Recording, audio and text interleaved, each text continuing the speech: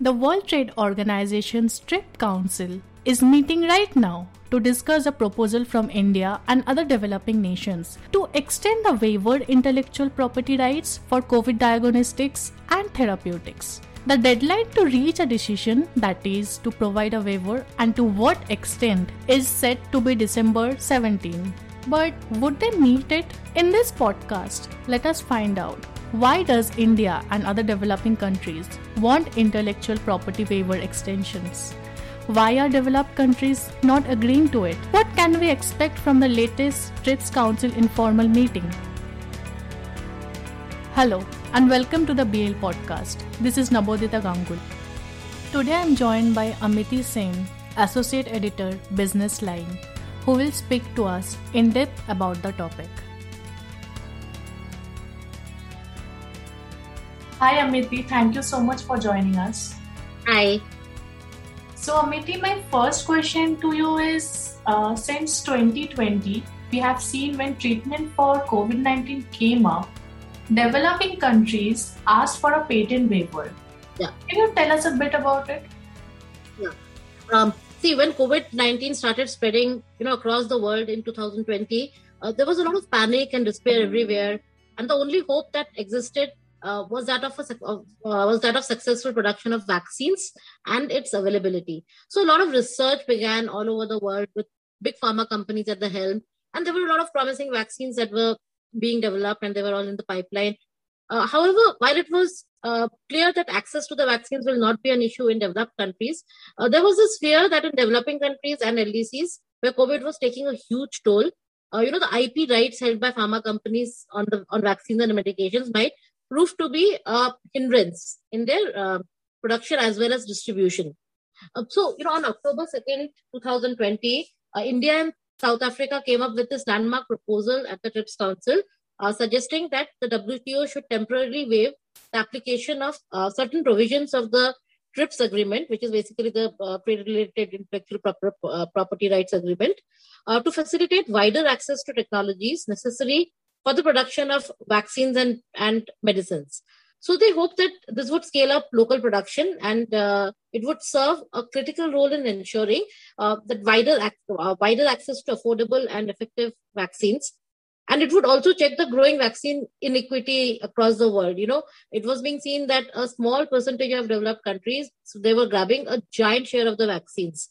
Okay. So that was a big worry. And, WHO had also started, basically highlighting that. So in May 2021, India and South Africa, they came up with a revised proposal. And this time it was co-sponsored by over 60 members, mostly developing countries and LDCs. And they specified what they were actually asking for.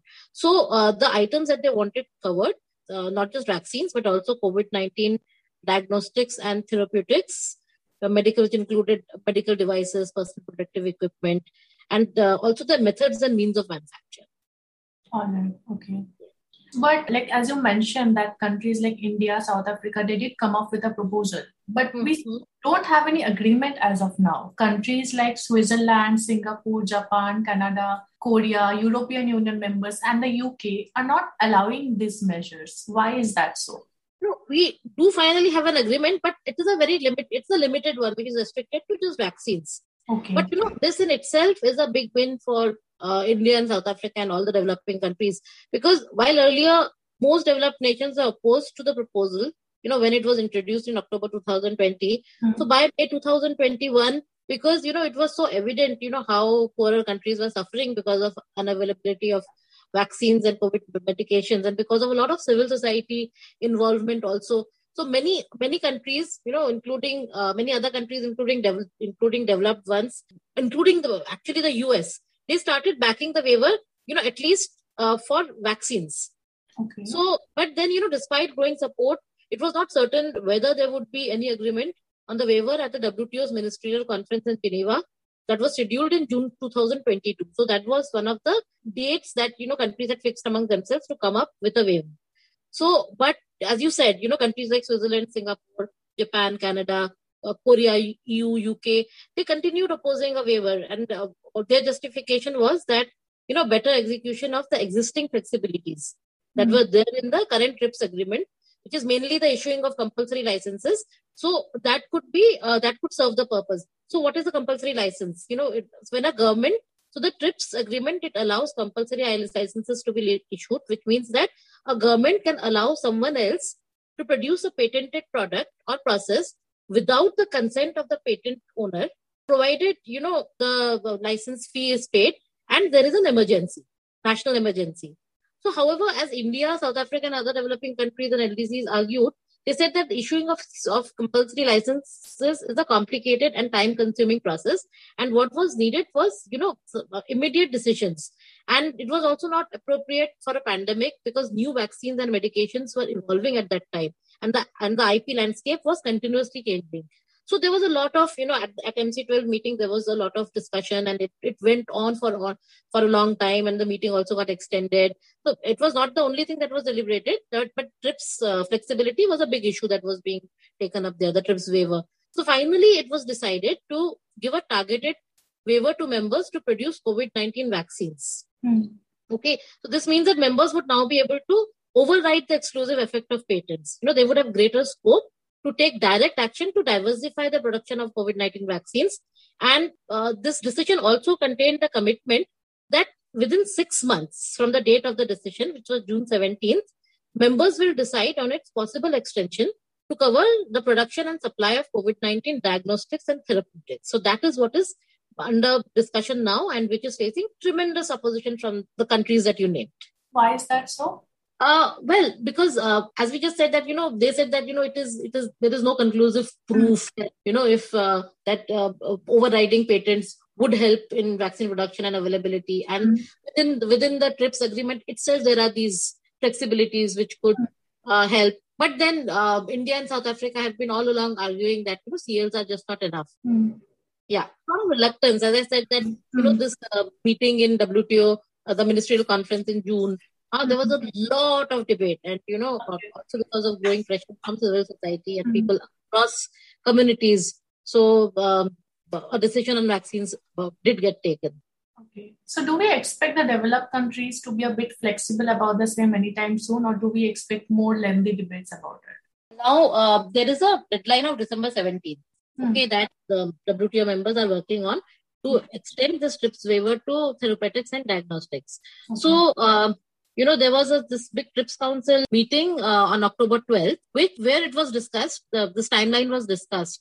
And the TRIPS Council chair, he reminded all members of the deadline and said that greater efforts had to be put in to achieve the deadline. So it was clear at that meeting on October 12th that members were broadly still holding three kinds of views. So at one end, there was this group of members led by India, South Africa. It also has Maldives, Kenya, which represents the ACP, the African, Caribbean, Pacific group of countries, and Malaysia, Bangladesh on behalf of LDC group, etc. So they favor a blanket approach of the extension to therapeutics and diagnostics, which means that the current COVID-19 IP waiver decision, which has been taken for vaccines, they say that it should be extended to therapeutics and diagnostics without any change in the language or definition. Okay. So they're saying it should be just a direct extension of that waiver. Then there is the second group of members, at the opposite end, which includes Switzerland, Singapore, Japan, etc., that you just mentioned. So they insist on seeing first evidence that IP constitutes a barrier to the access to therapeutics and diagnostics, and they said then only we will consider the extension. And then there's this third group which has taken a middle position on this, and these countries include US, China, Uruguay, Peru, Chinese Taipei, and Mexico. So they say that they want to engage in discussions about a definition on what constitutes therapeutics and diagnostics, and also established a list of such products which are to be covered by this extension. And they say that they want some flexibility, they want some more time to, have consultations domestically and gather information on this. So the chairperson then said that differences had to be narrowed and a common ground had to be worked upon. So he announced 3 additional rounds of informal meetings, one on November 2nd, other on November 16th, and on December 6th, with the possibility of a last meeting on December 15th, which would be 2 days before the deadline, to see if the deadline could be respected. Okay, all right. And Amity, in your story, you wrote about a joint paper submitted to the TRIPS Council by India, Egypt, and others said that the number of patents filed for therapeutics outnumbered those for vaccines. Yeah. So could you explain a bit about this joint paper? Yeah. So this joint paper forms the basis of the developing countries led by India, South Africa, Egypt, and Indonesia.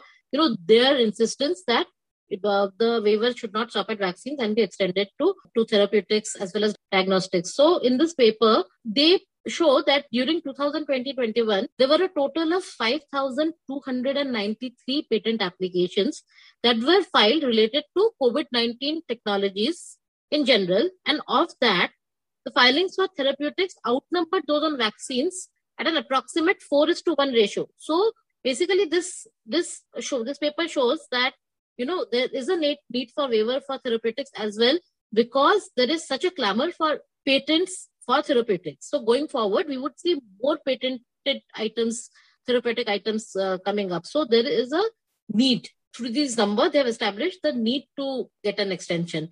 Moreover, they also show that many of these patent applications are for repurposed drugs rather than innovative products. So these are not new things that are coming out, but they are repurposed drugs, and government funding had been used to basically come up with these, and government have funding to support research and clinical trial efforts. So they also showed that there was a greater justification for a waiver, that because government money is being used, so it should be for the welfare of everyone. So that is how the paper argued their case.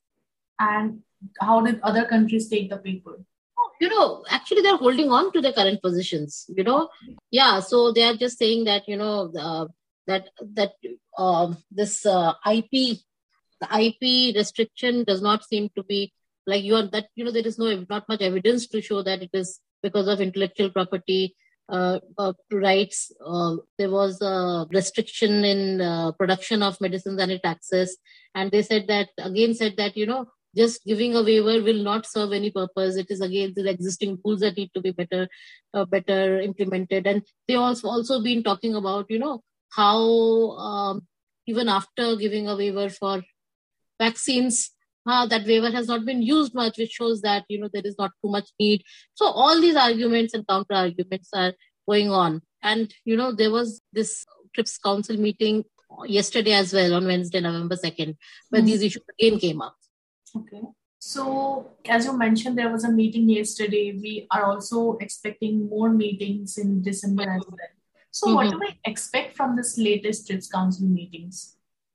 So, this meeting which happened yesterday. So, what I have come to know so far is that, the chair again observed that the members largely held on to their initial positions with no submissions of written proposals. So, he had been asking for written proposals from members. So that they could reach some kind of a common territory. So he said that now he would start bilateral discussions to look for a common ground, as there was just 6 weeks. There were just 6 weeks left for the December 17th deadline, and he again stressed that members needed to come up with written proposals, which would be the basis of future discussions and negotiations. And he also held that while bilateral discussions would help in narrowing the gaps, any decisions would have to produce a language that can be agreed by all. So he said that merely just, talking about things, just orally, it will not amount to much. So there has to be a language that has to emerge if an agreement is to be reached. And he said that this conversation can take place in the council only. So he has urged others, to all members, to, while through bilateral meetings, trying to narrow their positions, but coming up with written material also, so that, there is language to come up with an agreement. So that is where things stand at the moment. And the next meeting would be on November 16th. So maybe we'll get more clarity after that meeting. Yes, certainly. It would give a very good indication as to, what lies ahead in December. Okay. So as of now, we haven't reached any conclusion, but discussions are going on for the same. Yeah, yes, that is right. All right, Amity. Thank you so much for joining us. Thank you. Thanks a lot. Thank you so much for listening to our content. If you like it, please subscribe and share. Thank you.